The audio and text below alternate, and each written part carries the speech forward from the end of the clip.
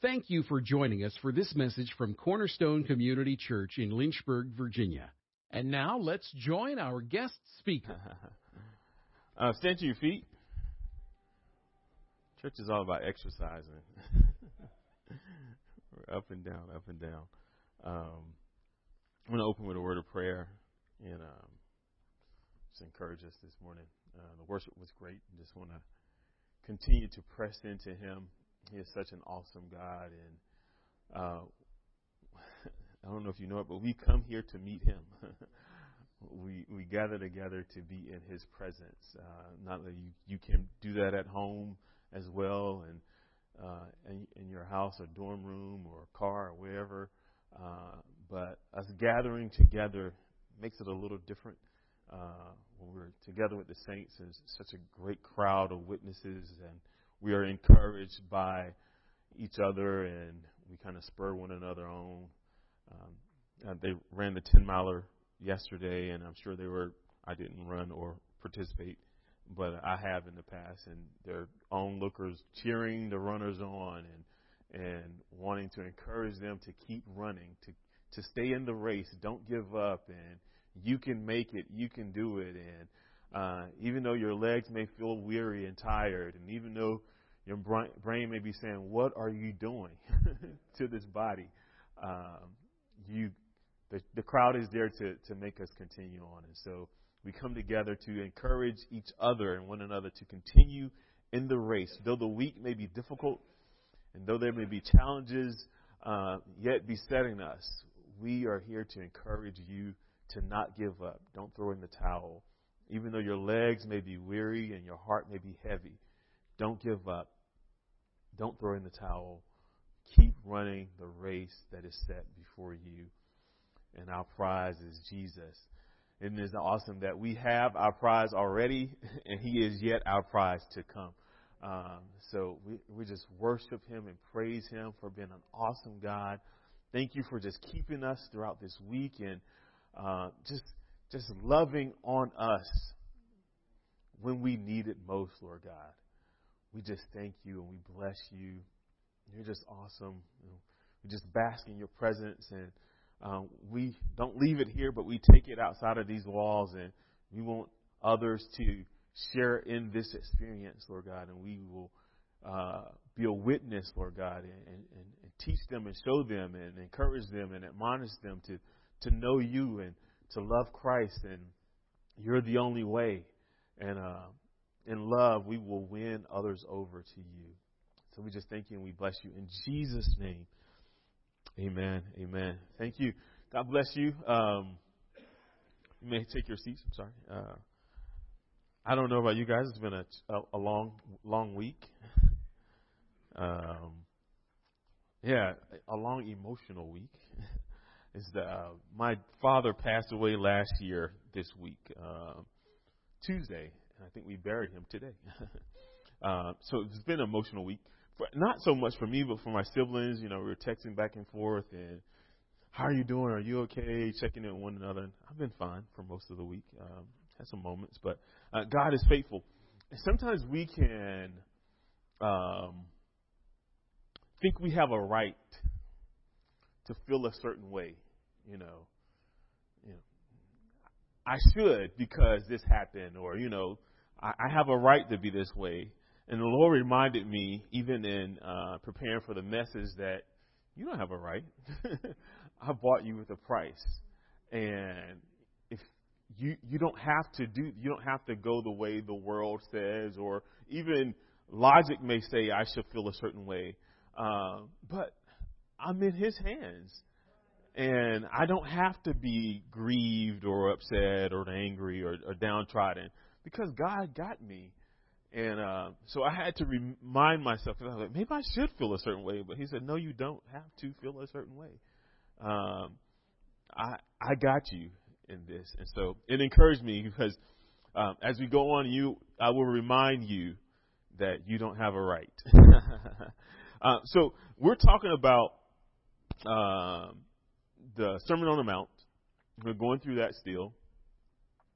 We probably still have maybe 12 more messages within the sermon. And when I was preparing this, I wonder how long did Jesus preach this? Like, how long did they sit there and listen to this? Because this could go on for a long time.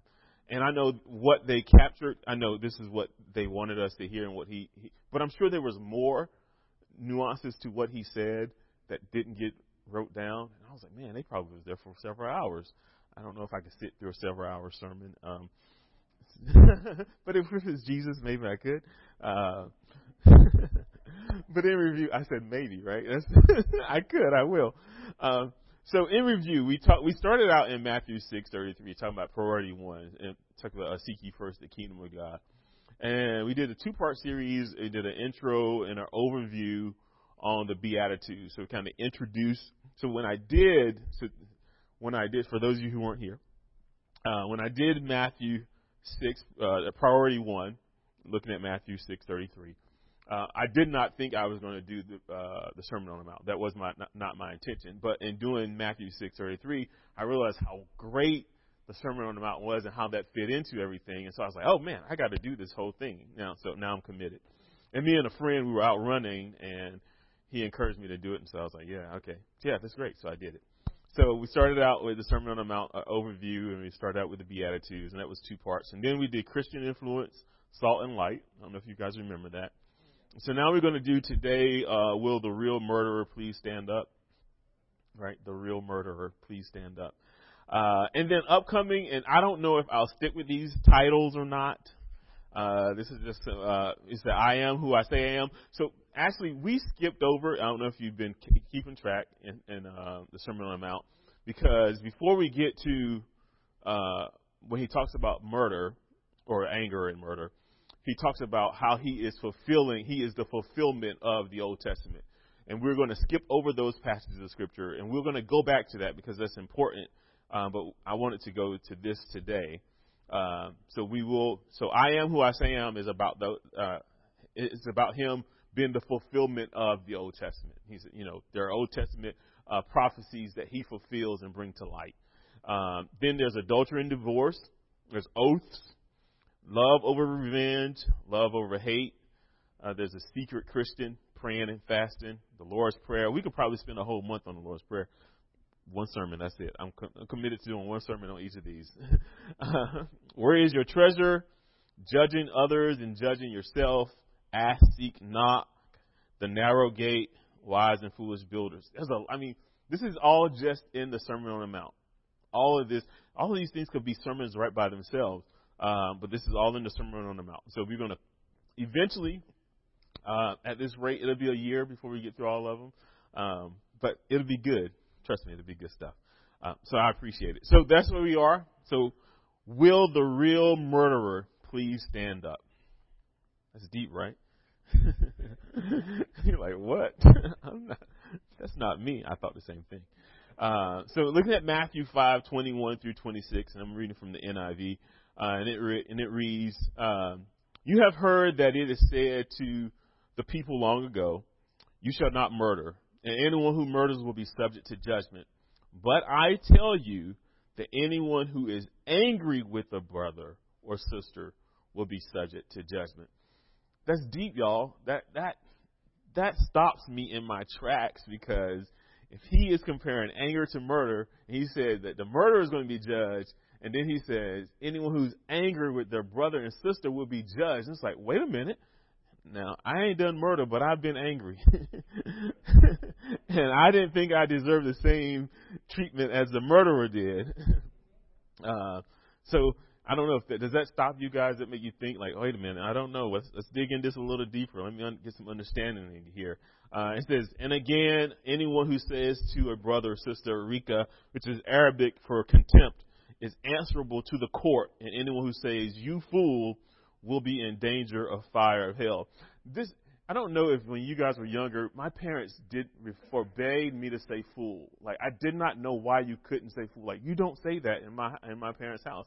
And when I read this, I was like, oh, that's why they couldn't let us say fool. They didn't want us to say fool because they thought we'd be going to hell if we said it. So they never gave us the explanation, but you could not say fool in my house. You could say, no, we couldn't say a whole lot of stuff, but you definitely couldn't say the word fool. So anyway, therefore, verse 23. Therefore, if you are offering your gift at the altar, And there, remember that your brother or sister has something against you. Leave your gift there in front of the altar. First go and be reconciled with them, then come and offer your gift. That's good. That's good stuff, y'all. We're going to unpack that. 25 says, settle matters quickly with your adversary who is taking you to court.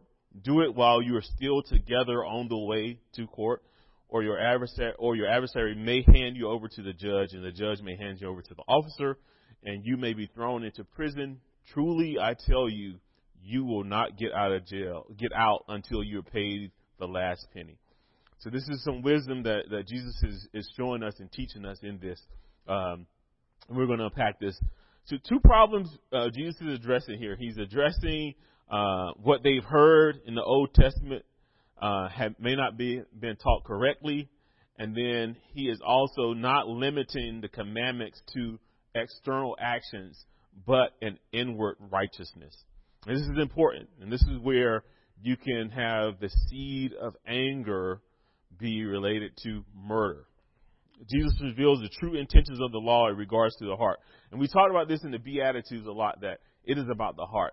Jesus is looking at the heart. It is a heart matter. And throughout all of the Sermon on the Mount, I know it's going to be important that we reevaluate or evaluate our hearts.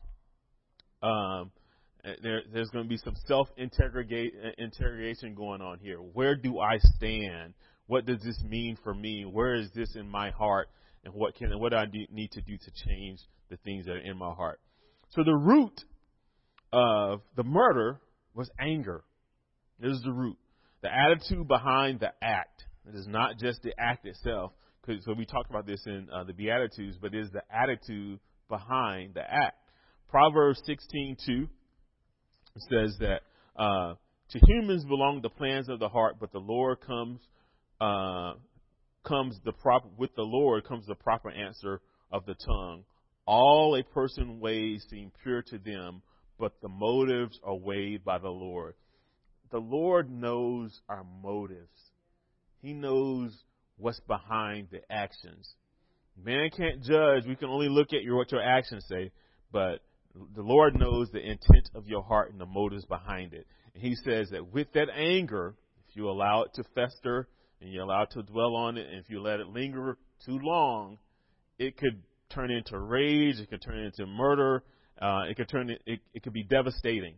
And that's why we don't want to. We're going to talk about how we engage that anger. Let's first look at. Let me go back. Let me see. Where is that? Verse says, therefore, but I tell you, if anyone is angry with a brother or sister, will be subject to judgment. So let's look at 1 John 3. We want to stay there for a little bit. We're going to talk about what this says in relationship to anger. And this revealed a lot for me and what the Lord meant. 1 John 3 in verse 11 says, for this is the message you heard from the beginning. We shall love one another.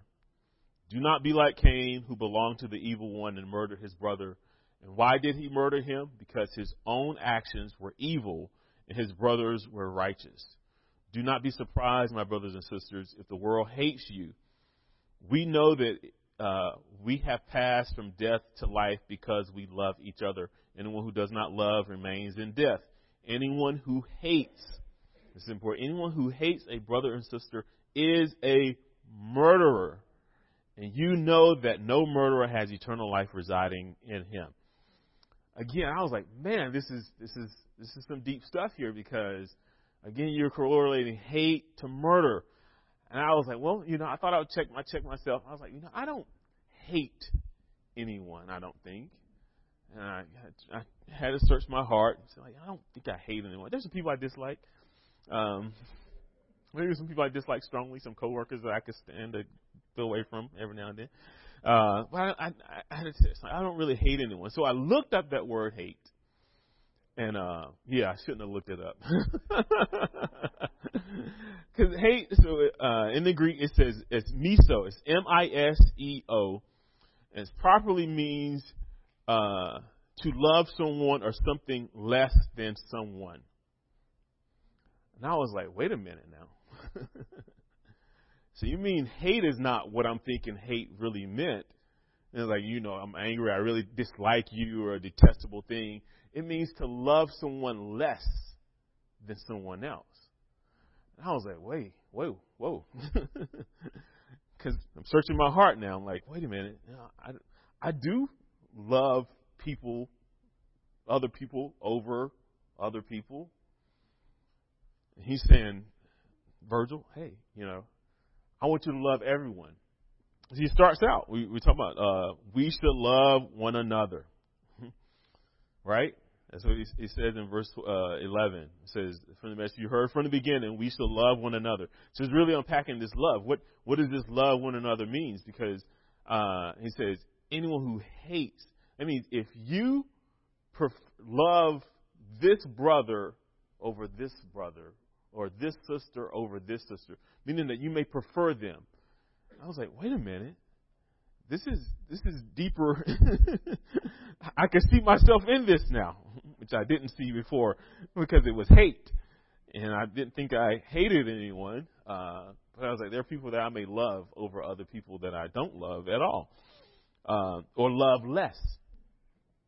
And so this had real world ramifications when it comes to culture, when it comes to ethnicity, when it comes to religion, when it comes to nationality, that we may love our own, but may not love like we love our own others. Does that make sense? And he says that kind of hate, because he talks about this in Luke 14:26. He said, if anyone comes to me and does not hate, this is the same hate, his own father and mother and wife and children and brother and sister, yes, even his own life, cannot be my disciple. So this kind of hate is, you cannot love them more than me. This is the same hate that he's talking about here. And he's saying, you cannot love others. He's saying this about us. You can't hate, love less your brother and sister over someone else. That is murder. I said, man, I'm going to toe this up. I ain't preaching Sunday. This is too much.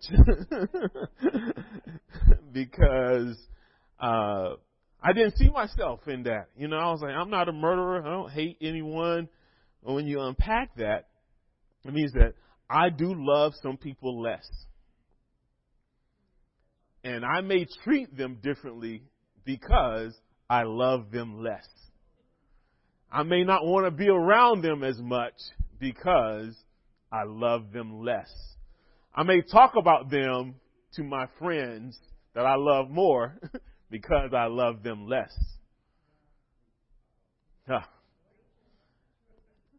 It's murder, y'all. It's murder. Will the real murderer please stand up? I'm going to sit down because I don't want to be a part of it. But this was real. So this has real, if you look at your heart, and it's not about love now, because he talks about love, there's agape and there's eros and there's philatio. Those are types of love, but I still love. Those are types of love. There's no levels to that. He never said there's a better love than his love, of course, but hate is that I love others less. This is not what we're talking about this morning, though, so I'm going to move on. But we can really dig into this. We're not supposed to be here, but this was so good. This was just a juicy nugget that we're going to maybe unpack a little bit later in detail. But this is really good stuff because sometimes you could think that, well, I'm not at fault. I don't see myself in this scripture. I don't see myself in this. And when you really dig and unpack it, you're just like, oh, wait a minute. I'm all over that, There are a lot of people I love less. And there are a lot of people you may even put up with that you don't love. Thank you, Amen, Corner. I appreciate it. I need it today. Amen. But yes, check. He knows our motives, y'all. He knows what's behind the facade. He knows if it's love and what we should be pursuing or not. Yeah, so we're going to move on from that. But that was good in my looking at where we are in this, because we could still say, well, I'm not a murderer, but when we dig into it, that we do love some people less, and it is His desire, because this is how you win the world. This is how we are different from everyone else. This is how people are going to be attracted to the church, is that they see that kind of love, that radical, overwhelming love, when it says you shouldn't be loving these people, and we love them anyway.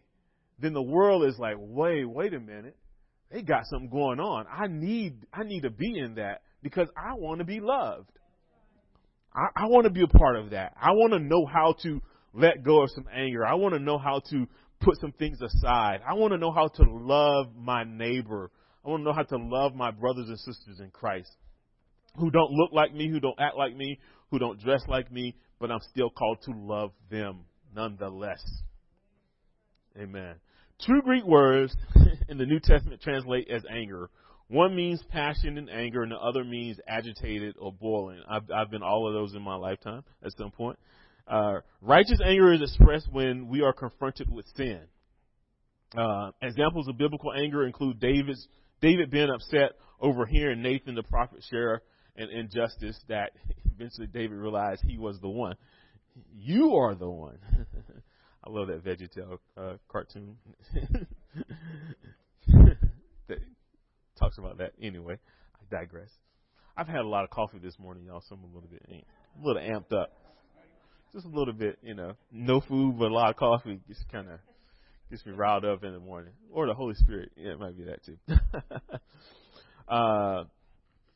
So Jesus' was anger with the Jews at how they defiled worship in the temple. And so he turned over the table and the money changers were there, and he was real upset with them. But that was righteous anger. That was not an anger out of self-righteousness for themselves, but it was anger for the sin that they were doing. It was upset about the sin that was being committed. And God Himself has a righteous anger. We can't separate. But we can look at the Old Testament. You see a lot of places where it says God's anger or God's wrath, and that cannot be separated from God's holiness.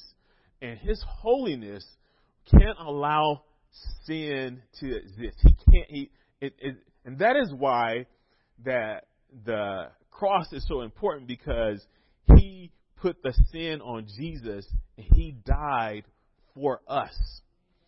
And so therefore it was His wrath. Jesus took that wrath. So that Old Testament where you see pestilence and drought and all the things that anger God because of our sin, Jesus took that on. So it's so important. I'm sorry, I've digressed again. But it's just really good way of seeing how His wrath and holy anger was fulfilled in Christ, in Him dying for us. Christians can channel righteous anger into combating the influence of an evil society. Our outrage as Christians should lead to bringing others into a loving relationship with Christ. Let me say that again. Our outrage as Christians should lead to bringing others into a loving relationship with Christ. Not to beat them over the head, not to condemn them, not to point the finger at them and say you did wrong, but to bring them into a loving relationship with Christ. That is why it's so important that we check our own hearts, check our own motives, or let Him check our motives, and then we love people. Anger can become sinful when motivated by pride or allowed to linger and is unproductive and distorts the purposes of God. One obvious sign that anger has turned to sin is when instead of attacking the problem or the sin, we attack the wrongdoer. So it is not necessarily that we have a problem with the sin, but then we start to attack the people who are sinning. And in our love for people, because this is where you have to really, you really can have anger and sorrow at the same time. I think about Jesus being on the cross, and the people, they were murdering Him. They were killing Him. He's been sacrificed. And he was, I think he was angry, but he had sorrow for what they were doing, for they knew not what they were doing. but he understood what it meant for him to do. Let's go to Ephesians 4:14-32. I'm going to look and see what time it is. Let's go. Oh, we got. We're gonna get done. Yeah, I hope. Ephesians 4:14-32. We're going to look at this for a little while. Hopefully, we'll go through it quickly. I hope. Ephesians 4:14 says, "Then we will no longer be infants tossed back and forth by the waves and blown here and there by every wind of teaching and by cunning and craftiness of people in their deceitful scheming. Instead, speaking the truth in love, we will grow to become in every respect the mature body of Him who is the head, that is Christ." This is good. There's some stuff I wanted to say about that, but we ain't got the time, so I'm going to keep on going. But that's some good stuff right there. From Him, the whole body, joined and held together by supporting ligaments, grows and builds itself up in love as each part does its work. This is, again, all clothed in love. 17. "So I tell you this and insist on it in the Lord, that you must no longer live as the Gentiles do in the fertility of their thinking. They are darkened in their understanding and separated from the life of God because of their ignorance, and in them due to the hardening of their hearts." Soften our hearts. "Having lost all sensitivity, they have given themselves over to sensuality, so as to indulge in every kind of impurity, that they are full of greed." This is good stuff. And I read all this because I have some things to say about this, but I got to get to the stuff I need to get to. "That, however, is not the way of life you learned when you heard about Christ and were taught in Him in accordance with the truth that is in Jesus. You were taught with regard to your former life to put off the old self." So take this old self off, which is being corrupted by its deceitful desires, "to be made new in the attitude of your minds, and put on the new self, created to be like God in true righteousness and holiness. Therefore, each of you must put off falsehood and speak truthfully to your neighbor." Truthfully again, it's important stuff. "Truthfully to your neighbor, for we are all members of one body." Finally, in 26, "In your anger, do not sin. Do not let the sun go down while you are still angry, and do not give the devil a foothold." Anyone who has been stealing, so we're not going to go into that. 31 says, "Get rid of all bitterness, rage, anger, brawling, and slander, along with every form of malice. Be kind and compassionate to one another, forgiving each other, just as Christ forgave you. But in your anger, do not sin." So it says, you can be angry, but do not sin. This is one stipulation. "And do not let the sun go down while you're still angry." Now, I don't know, you can take that literal to say, let your anger be in that day and let it be over with when the sun goes down. We can do that. Or we can definitely say, don't allow your anger to linger too long. Don't allow your anger to fester in your heart, because it would give the devil a foothold or an opportunity. We don't want, if the enemy sees an opportunity to take you out, and to take the person that you're angry about out, and to take all those involved out, he will take that opportunity. And so that is why the word says, don't let it linger. Don't fester in your heart. Don't let it go on. And some people, and we think, oh, that's not me, and I'm not one to allow things to linger on. But, people have been angry with family members for years. I mean, decades. I mean, generations. Some people are angry with family members who don't even know the family member that started the issue. And it's been decades, and all of them are dead, but we're still angry or upset about whatever the issue was that nobody even knows about anymore. Because we allow that thing to fester in our hearts, allow that thing to grow and become bitter and become malice, and we become unforgiving, and we'll just carry that like a badge of honor. We hate them. We don't like them. It's good stuff, y'all. What does it say about hate? Murder. Yeah. We love them less. So don't allow the enemy a footstool, an opportunity to get in there in your heart. Because if he sees an opportunity, he's going to take it, y'all.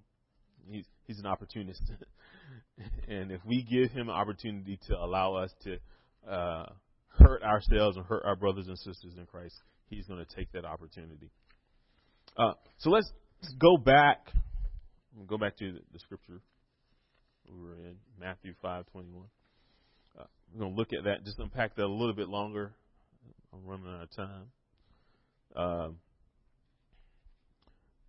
So verse 21. So let me just go through here. It says, "Thou shalt not kill." So this is important. In verse 21, 22, it talks about a court. It's important if remember, or if you didn't know, a lot of cities before the Romans took over Judea, a lot of cities had a tribunal. They were made of 23 people. They were the leaders in that city, and they would be the judges. And so if there was an issue, a crime or something, they would bring people to that tribunal, which was made up of 23 people, and they would make a judgment. So this has some context to the Jews here, because he said you will be judged, and a judgment, and that's what they were correlating that to. Oh, there's a tribunal, and if you did a crime or did something wrong, they set you before them, and then you plead your case, and then they would judge you with a judgment. And that's why you could go to jail or be stoned or killed or hung or a whole lot of other things they did. So that's why this makes sense to those Jews. Jewish teachers had taught that nothing except actual murder was forbidden in the Sixth Commandment. Thus, they explained away its spiritual meaning. Christ showed the full meaning of this commandment, according to which we must be judged hereafter, and therefore ought to be ruled now. All harsh anger is heart murder. All harsh anger is heart murder. By a brother or sister in Christ, we murder them with our anger. We can be scornful and prideful, and we can be spiteful, and our hatred is a seed that will grow if we allow it to linger too long. Christ told them how, in light of what was going on, how to let go of their anger. So we'll look at anger as a sin. Importance of is letting go of their anger is to pursue reconciliation. You may say, wait a minute. I'm angry with them. Why I'm going to pursue reconciling with them? Well, it's so important because if you look at 23, therefore if you are offering your gift at the altar, and this is how important it is, because let's say you're coming to church and you're doing your Christian duty. You've been a good, faithful son of God and brother in Christ, and you're coming in, and it says, there you remember that your brother or sister has something against you. And this is important because it didn't say that they had something against you. They said, if you remember that they have something against you, leave the altar of God and get it right. How many times in the Bible does it ever say, leave the altar? We come to the altar, right? This is where we're supposed to come and gather. This is where we're supposed to go. But he says, leave. Don't give me your gift right now. Get it right with your brother and sister in Christ. That's how important pursuing reconciliation is. Because if you don't have that, then I don't want you at the altar. If you haven't reconciled here, don't come up here. That's what he's saying. That moved me, y'all. I was like, man, I got to get some stuff right. A lot of things right. But yeah, leave your gift at the altar. It says the worshiper is about to offer a gift and stands at the altar with the priest waiting to do his work. That is the right time for recollection and self-scrutiny. The worshiper should ask himself, not whether he has grounds of complaint against anyone, but whether anyone has cause or complaint against him. And it says, leave and get that right. The urgency of the reconciliation is that you do it right now, before you give your gift. you do it right now. Don't hesitate. Don't wait. Don't say, well, it'll be okay tomorrow. Reconcile and get it right now. Because if Jesus is saying that it is so important that you leave the altar, it is important. I want to look at a scripture that kind of, Isaiah 1:11 says, the multitude of sacrifices, what are they to me, says the Lord? I have more than enough of burnt offerings and rams and fatted animals. I have no pleasure in the blood of bulls and lambs and goats. When you come to appear before me, who has asked this of you, this trampling of my courts? You say, I don't need your sacrifice. But what I want you to do is get right with one another. Y'all, this has so many, I think there's so many layers of, so many things that this can be applied to. Like I said, there's some cultural implications, I think. There's some ethnic, nationality, gender, whatever it is. He wants you to get it right with one another. So much so that you can leave your sacrifice and go do it. So the key thing here, I'm going to end, because I still have a lot more, but we're going to shut it down. The sin of murder is not just an eternal act, but includes your heart, motives, and attitude. The punishment for murder is not ultimately decided by earthly courts, but by God in heaven. And if you truly obey the law, we must not only avoid the negatives, but pursue the positives, reconciliation and friendship in all our relationships. I just want to admonish you. I mean, I want to really allow you to just get this word that it is important that we pursue reconciliation. It is not just a thing to avoid the negatives, because hey, you can avoid negative coworkers, right? You don't have to go around them. You can avoid negative family members or family members that you don't like. You just don't go visit. That's what we do. But he says, put on and pursue the positive. Pursue reconciliation with your brothers and sisters in Christ. And there are Christians that we may not get along with in other churches and within these four walls. I mean, people we don't necessarily like. He says, pursue reconciliation. And we can unpack that a little more. I'm not going to today, but we will later on in some of the other sermons. But how that looks, one is going to require the Holy Spirit, because our hearts are so not wired to, because we love less other people. It is not a priority for us sometimes to pursue that reconciliation. Because we love less them. I love my family, my immediate family, so I'm going to pursue that with them. But I may not pursue it with other people because I don't really love them like I love my immediate family. I love them less, which we found out is hate. And we don't want to hate anyone. It keeps it up. But when you get right down to it, it's hate. And God puts a premium. He has put a premium on our relationships with one another. It is littered throughout the Bible, but definitely in the New Testament, how we shall love one another, love one another, love one another, love one another. It is in there. So let's stand to our feet and we'll get ready to close. Thank you for listening to this message from Cornerstone Community Church. We are located in Lynchburg, Virginia at 525 Old Graves Mill Road. You can find us online at cornerstonelynchburg.com, contact us by email, cornerstonecom@comcast.net, or call us at 434-847-4796. We pray the Lord bless you and keep you. The Lord make His face shine on you and be gracious to you. The Lord lift up His countenance on you and give you peace.